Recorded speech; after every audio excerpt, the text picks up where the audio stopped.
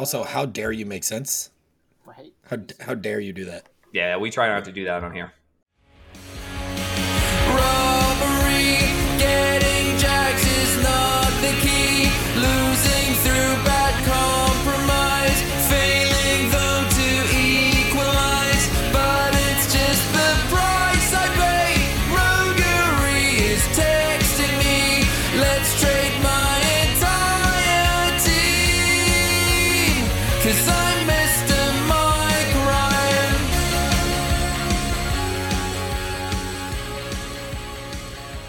Well, hello there. Is there a Happy New Year's theme that we can do here? I don't know, Tyler. No, nothing? All right. Well, hello there.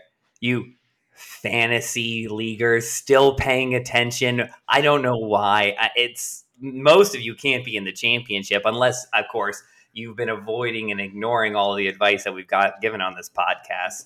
That's probably the only path to getting to the championship. But welcome to the Map Podcast. This is a podcast about a 16-team Superflex Fantasy Football League.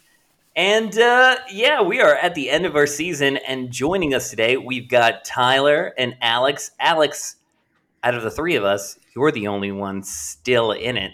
Congratulations, by the way. Appreciate it. So earlier this year, you were on the podcast, and I think you had just lost Anthony Richardson, and you were you were feeling it because he was getting 20 bombs, 30 bombs every week, it felt like, and you were thinking about doing a rebrand. Well, here we are 8-9 weeks later, and you're in the championship. Are you still thinking about a rebrand? The only, and this is going to be an inside joke for our listeners, the only rebrand that might happen is the Monkey-Lions because of our championship AI designed promotional artwork, I guess you would call it. I don't know where it came from, but for some reason, Joe's Primo team is represented by Monkey-Lions in that, and I think it's good omens. So if we win it all, we might become the Monkey-Lions. Hard to argue with that logic there, Alex. You got to be feeling good. It did look like when Richardson went down, kind of, who knew where this season was going. Kamara had just come back from that suspension. And you've seen this kind of bad luck year in and year out, being right on the playoff bubble every year for the past 2 seasons at least. What's it feel like to finally be the bride and not the bridesmaid? Well, what's funny is I've actually paid less attention to fantasy the last 2 weeks than I have all season. I've just been setting my lineup, watching the games, and letting it happen as it happens. I had a really pleasant surprise 2 weeks ago with Terry McLaurin going off in the fourth quarter. We took Kobe Brissett. I was like, I'm done. I guess my playoffs is over here. Just kidding. I hop in and Drew is actually texting me saying, what is happening? What is going on? This is insane. So I'm just kind of riding the wave right now. I'm not stressing. I feel like I'm playing with house money at the moment. Yeah, that's a great way to be. You've kind of got a set it and forget it lineup, right, at this point. I mean, Brandon Johnson had a great week this past week, but are you really and he's been coming on. Are you really thinking about putting him in over Jalen Hyatt at this point, for example, right? I think right now, I actually have Tolbert in over Hyatt, but it's a coin flip of bad. So, I don't really know if there's a right choice. I think Hyatt probably has more upside. Tolbert is probably more likely to score 5 points than he is 0. But yeah, I don't know. I don't know if there's a right choice between the two of them, to be honest. All right, let's go review last week's matchup. So really quick, in the second week of the playoffs, we had the Darnestown Droosh fall to the Vienna Rams of the best, 73 to 162. That's a rough one. Purdy throwing 4 interceptions. Obviously, the podcast has gone back and forth on what we think of Purdy. I think right now, being in the MVP race, he's definitely a really good starter to have for whatever Drew has him for. I don't know, $3 or $2, but that's a bad timing for his lowest probably production of his entire career. So, yeah, Byron, it's really tough for Droosh. I think the one consolation they can take is it's really hard to beat 162 points. It doesn't matter how good of a week. I mean, you also have to have almost career weeks from everybody up and down the roster. And I mean, that's what Dave got. His wide receivers scored 67, almost 69 points alone. It was nearly enough to beat Droosh by themselves. Additionally, he struggled with who he wants to put in that flex spot all week going into this matchup, whether he wants a chain, whether he wants to like ride the second quarterback with Easton Stick. Antonio Gibson even got some consideration with a little bit of a health question mark and consistency question mark around ETN and Eckler. Overall, didn't matter. The roster for the Droosh all season, despite seeming on the average to be like an above average team, they've been really up or really down and never anything in between, it seems like, with really high outputs and really low outputs. Unfortunately, 73 points was not going to get it done. Week in and week out, that was going to be a losing team to everyone but the bottom 3 or 4. Really tough way for Droosh to end the playoff run. He will enter the consolation, the third place game. Yeah, I mean, not much to add. You're right. Dave scored 162 points. I think that puts it's another top 5 score on the season. I don't know. It's hard to be upset when you lose in a matchup like that. I feel like he would have felt worse if he put up 150 points and lost. So, at least this way, there's no doubt about it. There's nothing he could have done. It is what it is. Yeah, well said. So then let's take a different approach, obviously looking at the Droosh's roster. How do you feel about A-Chain? Obviously, beginning of the year, the guy was a revelation. Now, come back to earth a little bit, but I think you have to be still very excited to have him and Purdy, the combination of both, $6 or $7 next year. Tyler, let's start with you. I mean, you got to feel good getting a chain back, right? Like a chain. I've heard about 75 pronunciations of this. You have Ayuk on a reasonable deal. You get Purdy back. You kind of like having Christian Watson around too, waiting in the wings. Isaiah Likely is still on there, who's shown out the last half of this season to be like a top half consistent production tight end. The Darnstown Droosh should be, it's going to sting to lose like this in the semifinals after having such a like roller coaster of a season just to get here. But they should take away that like this team is set up to be like competitive in the future as Eckler's salary comes off on top of that. So yeah, I think probably what hurts the most is this is the third year in a row where you're getting knocked out in the semifinals, but yeah, I mean, the nice thing is you're still playing for money, right? So you can still none of that. Well, we just lost Tyler there for a second, but you have the money in. Like, if you're getting paid to keep playing fantasy football to keep getting draft picks, I think overall you're excited, and eventually the championship ultimately comes down to luck. If we're being honest with ourselves. All right, let's go on to the next matchup. Frederick Scrubs lost to Joe's Primo team, 84 to 125.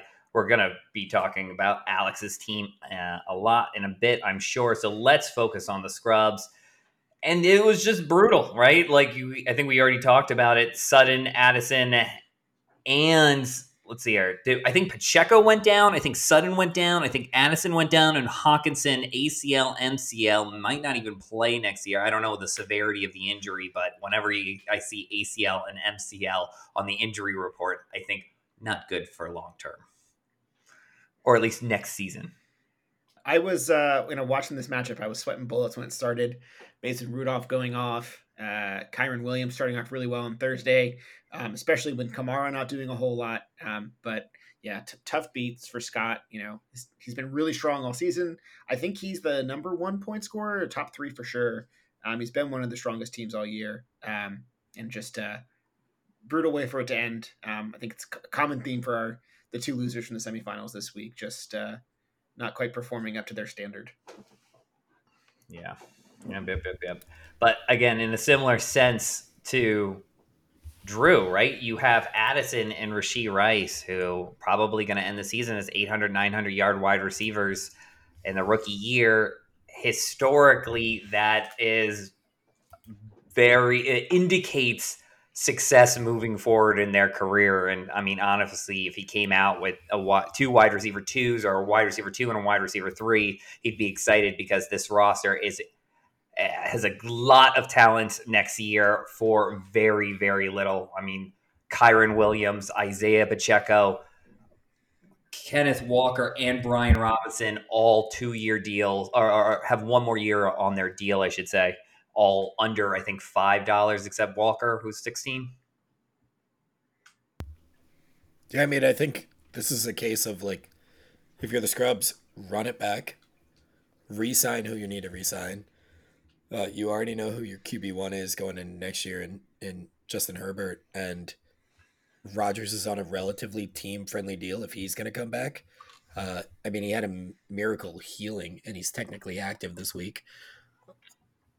You know, I think the Scrubs are disappointed in the same way that Darnell Drush is, to your point. But I think they're in an even better position with the running backs they have. And we've talked about it all year, running back roulette for them. Who do you start? Who do you sit? This week, it almost didn't matter. None of them would have been enough to get it done. It's unfortunate that the most talented wide receiver on Carolina, DJ Chark, finally shows up in a week where it's just been a terrible season for him all year. And you wouldn't have started him anyways over those guys, but and it wouldn't have made a huge difference, but it would have gotten him a little closer. Might have felt a little better for him. All right, moving on. We've got obviously our losers bracket, our league. The 2nd through 8th place teams, I believe, go head to head. Is that right? Or is it 9th place? I think it's 8th place. I don't know. 8th through 15th, right? So the last place team does not. Yeah, I was thinking of second to last. Yes. Yeah, rookie draft picks, but yeah. Right. Yep. So second to last through the team that finishes first out, right? So. Yes. So Fancy Footwork defeats Philly Citywide 130-111. And honestly, you know, first off, I feel like it's always kind of feels bad to put up a huge points in the losers bracket, but just because, like, what about if I was in the playoffs? Like, I could have gone on the streak, right? But yeah, CeeDee Lamb, Gabriel Davis, both going off, and then he just has a really solid team. I think the frustration for Philly Citywide is probably just the wide receiver 2 not really performing at all, because otherwise he put up a pretty good performance. Defense, again, not something that you're happy about when putting up 2 points. Tyler? Yeah, I mean, you hit the nail on the head for Philly Citywide, and this has been, I think, an issue all year.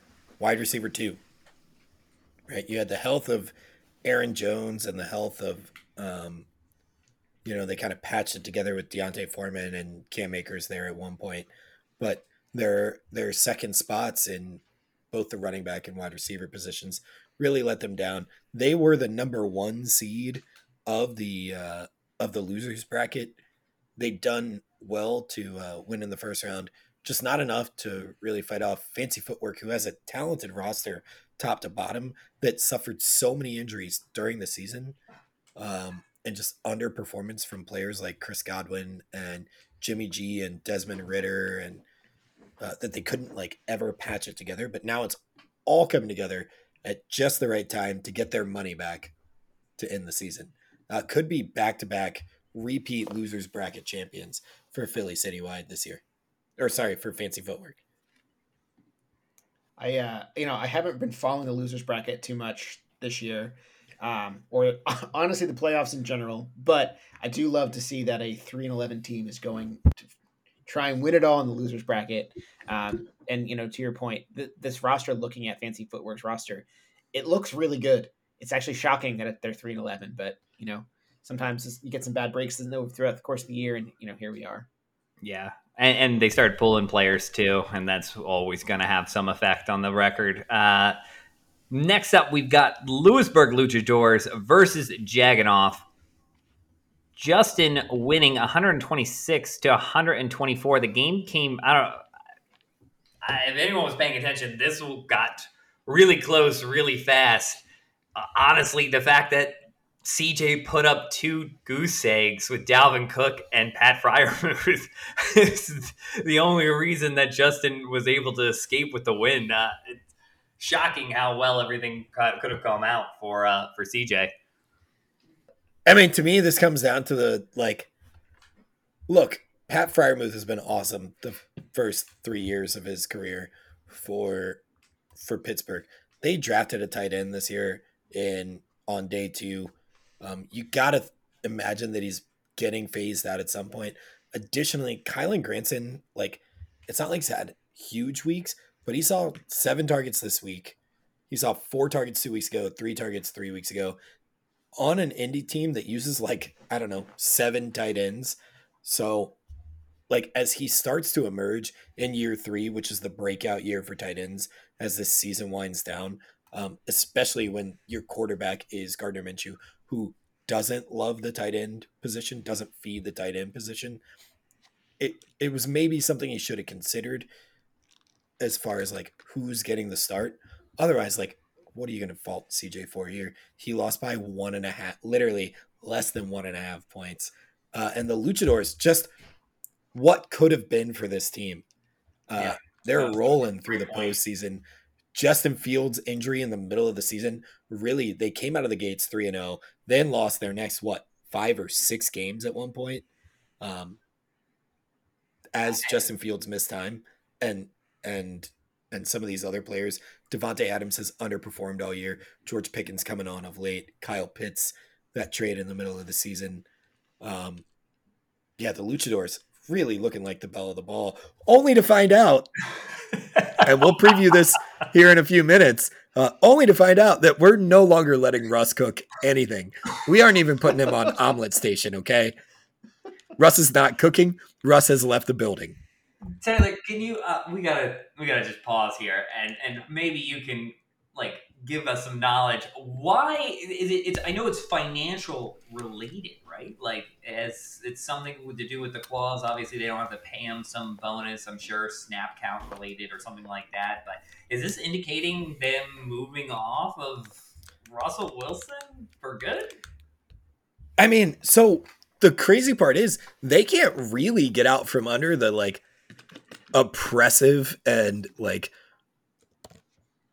stone tied to your ankles as you are cast overboard weight of the Russell Wilson deal until after next offseason. They're kind of tied to him through 2024. They can get out of a pretty healthy chunk of the money this year, but it's still going to hurt to cut him. I think this is about the fact that he is just occasionally cost them games. There might be some performance bonuses tied to this, but I don't think Sean Payton ever wanted this. Sean Payton's type, despite years of success with Drew Brees, is Jarrett Stidham. Show me tall, dark, and handsome, and just that's what Sean Payton wants, right? So he's gonna finally get it. And we'll see what happens over the next 2 weeks. We saw what happened with Stidham at the end of last year. Had an amazing performance in week 15 and then completely shit the bed in week 16. So I'd expect much of the same. We've seen this since his Patriots days. Inconsistent, maybe attractive talent, but he just can't get the job done consistently.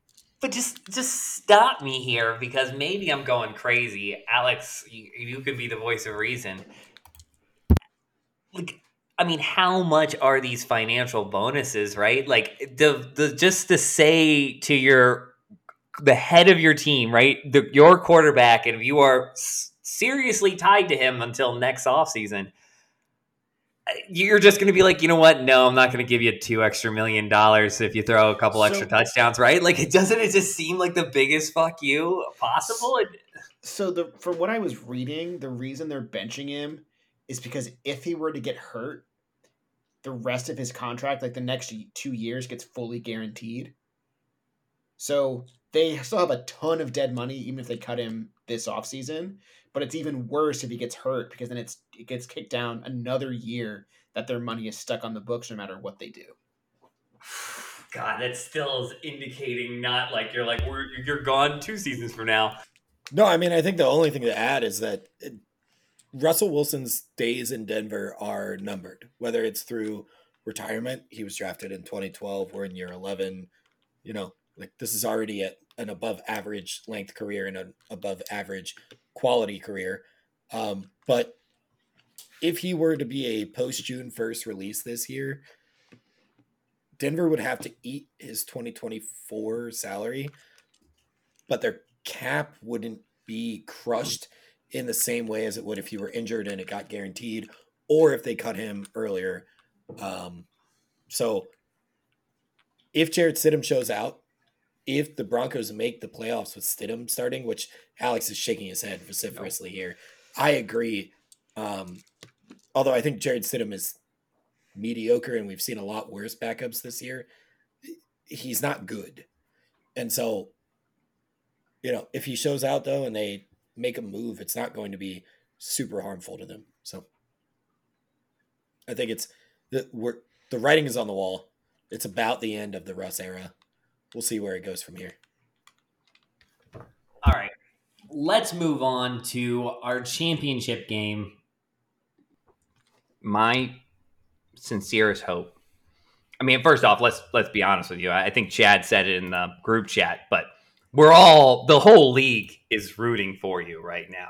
I think even Scott, who you just defeated, is rooting for you. No one wants to see Dave get his 5th championship in 10 years. It just doesn't look good for the rest of us. But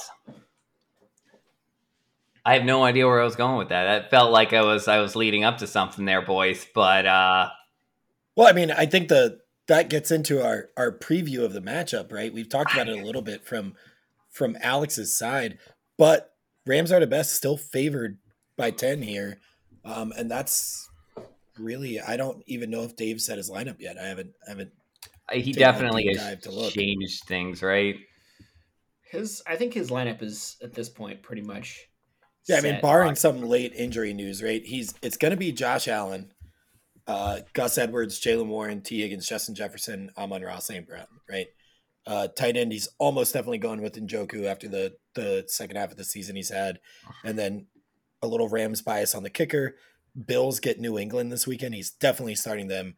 The question mark for Dave's roster is really that flex spot, and it's going to be a second quarterback. But is it going to be Jake Browning? Is that the right play? Gardner Minshew finally has a return to earth week, scoring 9.14 points this past week against an Atlanta defense that's been pretty solid. They get Las Vegas, who has looked good as a defense over the past couple weeks, but all season long is middling at best. Do you trust the recent form or the season average and play what I think is the better fantasy play in Gardner Minshew, or do you ride the hot hand in Jake Browning, who hasn't been under double digits since he took over that job? Yeah, and you'll have to you would probably know better than I would, Tyler. Jake, the Kansas City defense, fairly respectable, right? And obviously just had a huge defeat last week against the Raiders, so you kind of feel like maybe there could be a revenge kind of mentality and they take it out on, the young quarterback. Yeah, I mean, Kansas City, 12th ranked overall fantasy points in our league as far as defenses go. In real life, they've benefited from playing some, they've had a tough schedule, but they've had down weeks by their opponents. Their defense has been, at some point you gotta pay people. They paid Chris Jones. They paid Patrick Mahomes. They've paid Travis Kelce. So the defense is kind of in the same transition period that the offense is in, but is still really good. What that means for the quarterback position this week, as far as Jake Browning goes, I don't know. I'd rather Gardner Minshew against Vegas instead of Jake Browning against Kansas City. That's where I'd leave it. Either way, you have an absolutely terrifying defensive line coming at an inexperienced or, in the case of Gardner Minshew, a little bit of a gunslinger prone to just feed the ball to the defense occasionally.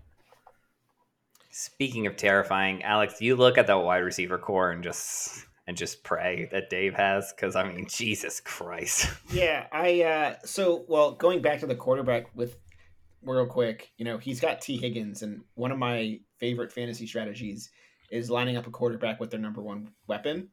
Jamar Chase is, I think, supposed to play this week, so maybe that makes Higgins a little bit worse. But that's something to consider as well. Higgins is a lot scarier as the number one than he is as the number two. I don't know if I trust Jake Browning to be able to go through all of his reads and be hitting, his second read if he needs to. So if T. Higgins is the number one again, I think it's a little scarier for me. We'll see. But to your point, yeah, it's not close when it comes to the receivers. No, But on the flip side, I think it's not close when it comes to running backs. for sure. And that's actually a good segue into, I remember what my point was from earlier. My sincerest hope is that Alvin Kamara goes off for 6 touchdowns like he did against me when Dave owned him. So I don't know if that's still a possibility in the man's bones, but if it is, please God, let it be a revenge game here. Yeah, give me 20 touches. If he gets 20 touches, I'll feel good about it. He was a little down against the Rams last week. I don't trust the Bucs defense. It's a division game. I think I feel good about Kamara this week. Yeah, last time they Here's played, the thing, when he gets catches. When he gets that 20 touch mark, he's only gone under 17 points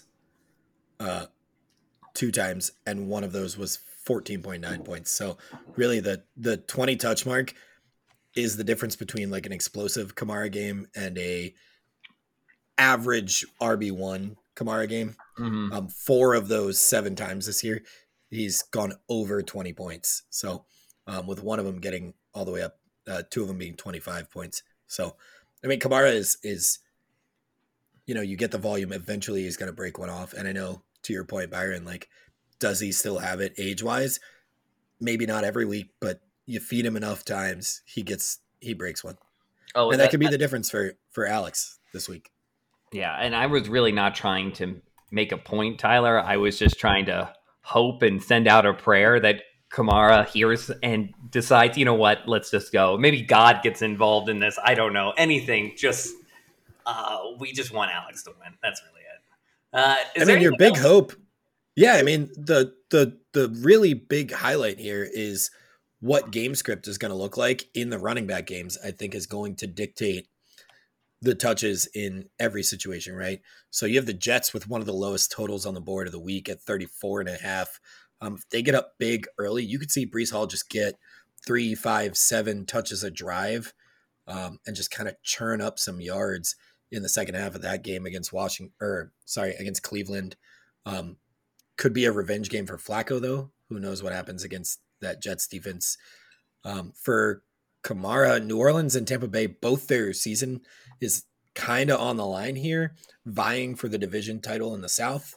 And then with McCaffrey against Washington, like, that game could be wrapped up 12 minutes into the game. And if they start sitting their starters, really tough sentence to say there. McCaffrey could either, if he's the beneficiary and scoring all the points in that first quarter and second quarter, great. Alex can rest on his laurels knowing he's got off to a great start Sunday at 1. But if they get up big and they start resting people, you could see the Jordan Mason or Elijah Mitchell show.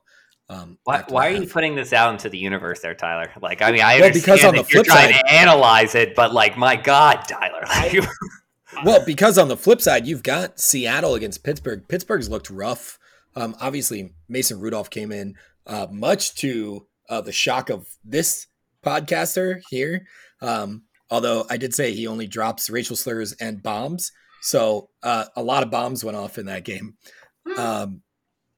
If they're down early to Seattle, Jaylen Warren is the better back overall, in my opinion, and better receiving back for that Pittsburgh team. You could see him come in and get a lot of work in that game against a better Seattle team. And then on the other side, Baltimore has looked amazing. And yeah, Miami got the win this past week. Miami is shaky. That defense is still not healthy. They could be trying to salt away a win too, and Gus Edwards could get a ton of touches. So that's what I mean by this really is going to come down to, I think, touch count and whose RBs go off early. All right. Well, I see your bad juju, Tyler. And I raise you that I think for San Francisco, Washington, we've seen Kyle Shanahan kind of run up the score a little bit. Earlier in the season, he had McCaffrey in a game, they were up 3 scores, trying to get him a garbage time touchdown to keep something going. I think he's going to kind of try to run it up again against Washington. And, they haven't locked up the 1 seed yet. The Eagles, much to my dismay, keep winning football games. And that 1 seed is very much in play still. So I kind of feel like San Francisco's going to go out and try and send a message this week and just bury the Commanders, or at least I can hope. Underrated point there, Alex, especially with the Shanahan family's history with the Washington franchise. So that didn't even think about that until you just brought it up.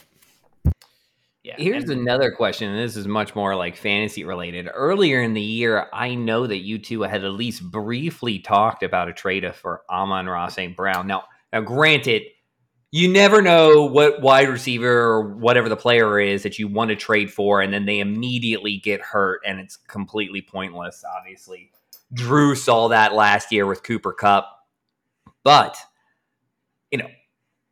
can I ask now how those discussions went, where they went south? All right. So I tried to put on my tough negotiator face with Tyler and was like, I don't want to trade a first, man. I don't want to do it. I would have traded a first, but before Tyler came back and said, all right, I'm taking a first from Dave, last chance, he'd already accepted it. So had you come back, I probably would have been like, yes, let's do this. Because as you know, I instead made the Alvin Kamara trade, which is basically the same assets that mattered at the end of the day. And I think with St. Brown and with Kamara, I think I'd be in the same spot going into next year as I am now. It wouldn't have made too much of a difference for the future, but I definitely think I'd be better off with St. Brown right now. Yeah, and I think that's a lesson to the rest of the league, right? Like, if Dave offers you something, shoot it out to everybody else, because the fact that Dave offered it means that someone else probably will give you even more, That's obviously Tyler's not, I really did feel like the value that Tyler got for Amon-Ra St. Brown was great. I had no issues with it whatsoever. But just the fact that Dave wants a player, I think increases the value at this point for the player. Yeah, and on my side of that, right, the tough part is actually it wasn't just Alex, it was at least 2 other people plus Dave, right? And I'm getting from all 3 of the non-Daves, including Dave. So all 4 people involved are like, I don't want to give up a first. I don't want to give up a first for someone who's coming off this year. And I'm like, that's fine. I'm perfectly set. I think I said it to you too, Alex. I was like, cool. If it's not going to be a first, I'll hold him and we'll figure out what happens in the off season. And I think Dave was the first one to crack, and all 4 of them had been so tough over multiple days about the first not going for a first that I was like, fine, we're coming up against the deadline. I've got a 1 in the hand is better than 2 in the bush. Yeah. And I had also gotten, I was able to get Amon-Ra St. Brown's replacement next year, Jamison Williams, back in the deal. A player I am very low on in general, but good first round draft capital. And that ended up being the way I went. I think, to Alex's point, the moment that trade went through, Alex texted me, and at least one other owner texted me and were like, are you serious? I would have gone over that. And I was like, for 2 days, you were well below that. So it's really tough. I think this is where we as a league, and probably this is one of the things that might apply outside of our league. We're so text message based. And when you're doing things over text, a little bit of nuance and tone don't come through, and maybe you don't get as good a read as you could if you just pick up the phone and call that person if they're really serious, or if you're really serious. And that's both the person who wants the player and the person trading the player. It's on both of you to figure out how to make it happen. And I don't know how much more I would have gotten out of the trade, but Alex, I think your point is correct. Maybe, I don't know, maybe you'd be a little better off with Amon-Ra St. Brown, but I think Kamara has done well enough for you at a position where Breece Hall didn't look super solid, and you never know with CMC. He's had injuries in the past. It's not like he's injury prone at this point, but like shoring up the running backs when you have some playable wide receivers has worked out pretty well. Yeah, and I actually think if you look at their scores since the trades happened, they're pretty damn close between the two of them. I think their production week over week has been very, very, very close. So I don't know. I'm satisfied with where I'm at. Obviously, I think my bigger sour grapes with the Kamara trade was losing Brandon Cooks, who was terrible all year until I traded him, and then he just went off week after week after week. And having no good receivers and then trading one away that finally starts producing was pretty brutal, but it is what it is. It's always like that. It's always like that. Or the reverse situation where you trade for the player that's been going consistently off, and then all of a sudden, then you hit the dead patch where they're like, oh, okay, great, we're back to square one. I'm thinking of you, Jacoby Myers. All right. Now we got to go on to the toilet bowl. Obviously, what really I think the rest of the league cares about. Fancy footwork versus Lewisburg Luchadors. You know what, Alex? Please give us your analysis for this game. What are you thinking? Who are you feeling like is going to win? I feel like I gotta go with the Luchadors, right? Even though we just went on this long diatribe about how Russell Wilson's not playing anymore, I feel like there's just too much talent on this team between Fields, Devontae Adams, Debo, Pickens, Kyle Pitts. I feel like I think Justin is due. I feel like in the years since I've been in the league, it's just been bad beat after bad beat for him, and I kind of feel like he's due. Fancy footwork. Their team is obviously, as we mentioned earlier, very strong, but they are 3-11. There's a reason you're 3-11, even if you are tanking a little bit. I think Justin's going to come away here. And talk about perfect timing. You lose Russell Wilson, but Kenny Pickett has been cleared to play against the Seattle Seahawks, so you do get to replace a quarterback with arguably not a very good quarterback, but still, quarterbacks get an easy 10 points every week. So fair.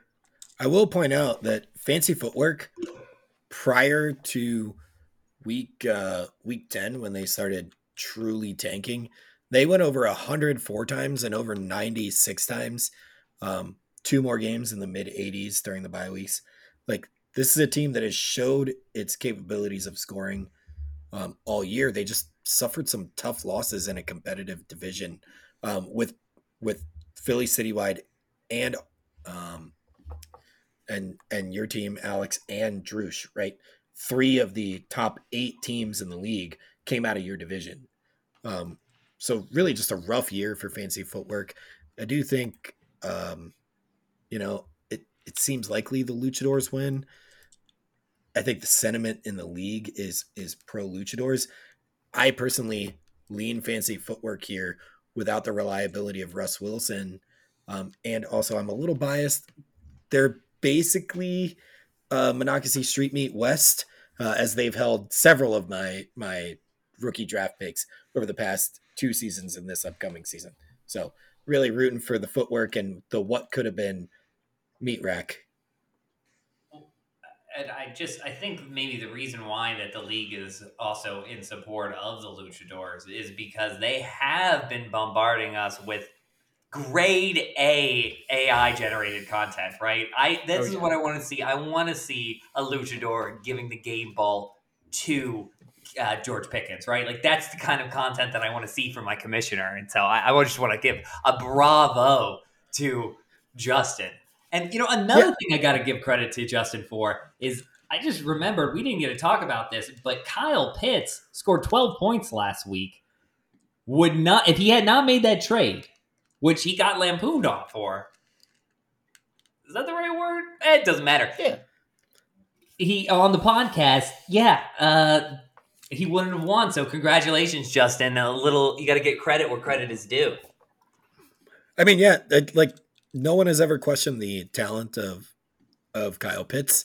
What we've all questioned is the coaching decisions of Arthur Smith and the fantasy viability of Kyle Pitts. Great to finally see it show up last week. and we'll see if it can continue. It also doesn't hurt that the whole league is rooting for the commissioner here on the Lewisburg Luchadors. It can never hurt to suck up to the commissioner just a little bit. So I will still be rooting for Jake and Zach. Go footwork. And if this results in my permanent ban from the league, so be it. But someone's got to be on the wrong side of history, I guess. I don't know. All right. Alex, you got anything else to add? I just going to go back to Justin one more time. I feel like he is the vibes candidate for the losers bracket. Like I am the vibes candidate for the winners bracket. So, we're standing in solidarity right now. Anyone, before we end, want to talk about the state of the league? This is a proposal that Tim gave in the group chat. He wants, I stop me if I'm wrong here, but he wants the winner of the losers bracket to be the speaker who introduces the commish to therefore give a state of the league, like State of the Union speech at the end of the season.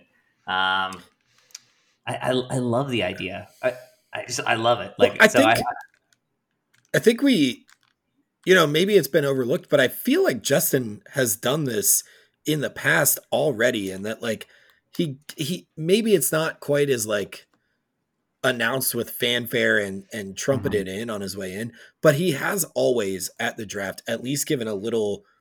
Maybe it's not a full blown 2-hour production the way the State of the Union is, but he definitely gets up and he addresses the league and he gives his little spiel right before the draft starts and he begins his commissioner duties. I think we as a league could do a better job of making sure that we really boo him at the appropriate times and applaud when necessary to drag that out a little more because we want to spend even more time that Saturday of Labor Day weekend with in a sweaty basement in someone's house.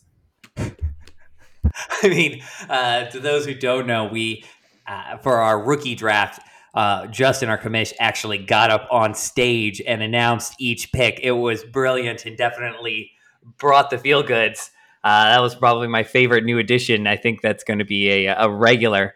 But yeah, I know I'm it's going to be really good. I think I'm interested. I'm glad that it's happening, and the fact that we will hopefully establish it as part of the rules that it has to happen, I think is something that is good.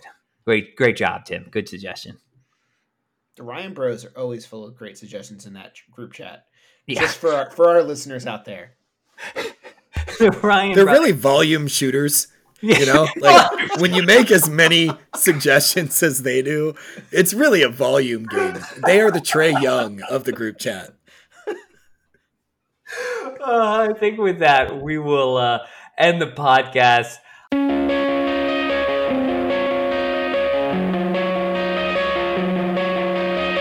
I'm coming out of my draft and I've been doing just fine. Gotta do well because I want it all. It started out with a trade. How did it end up like this? It was only a trade. It was only a trade.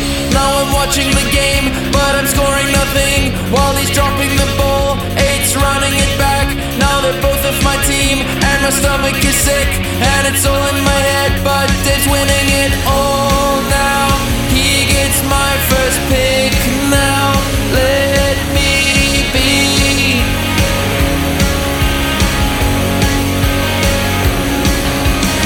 And I just can't win. It's killing me. He's taking control. Robbery, getting jacks is not the key. Losing through bad compromise.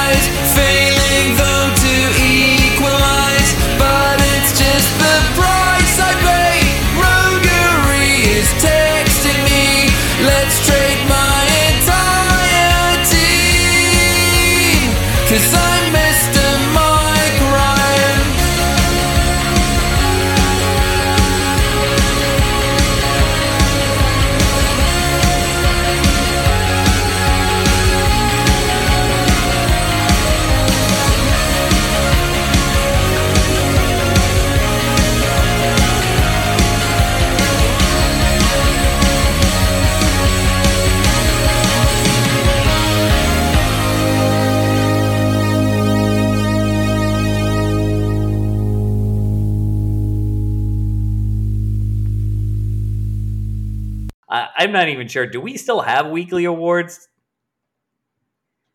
Technically, I don't know what they are. I haven't Well, known for okay, all weeks. right, all right, I haven't been in contention for one since like week 11, so no idea.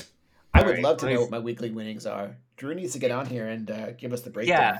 Yeah, hey, fucking man, he's making he's got a very big important new job. So I think his life is a little overwhelming right now, but we definitely we need him back on the pod. Okay, so when is I'm trying to figure out. Oh no, we don't have weekly awards. Whoops! Like,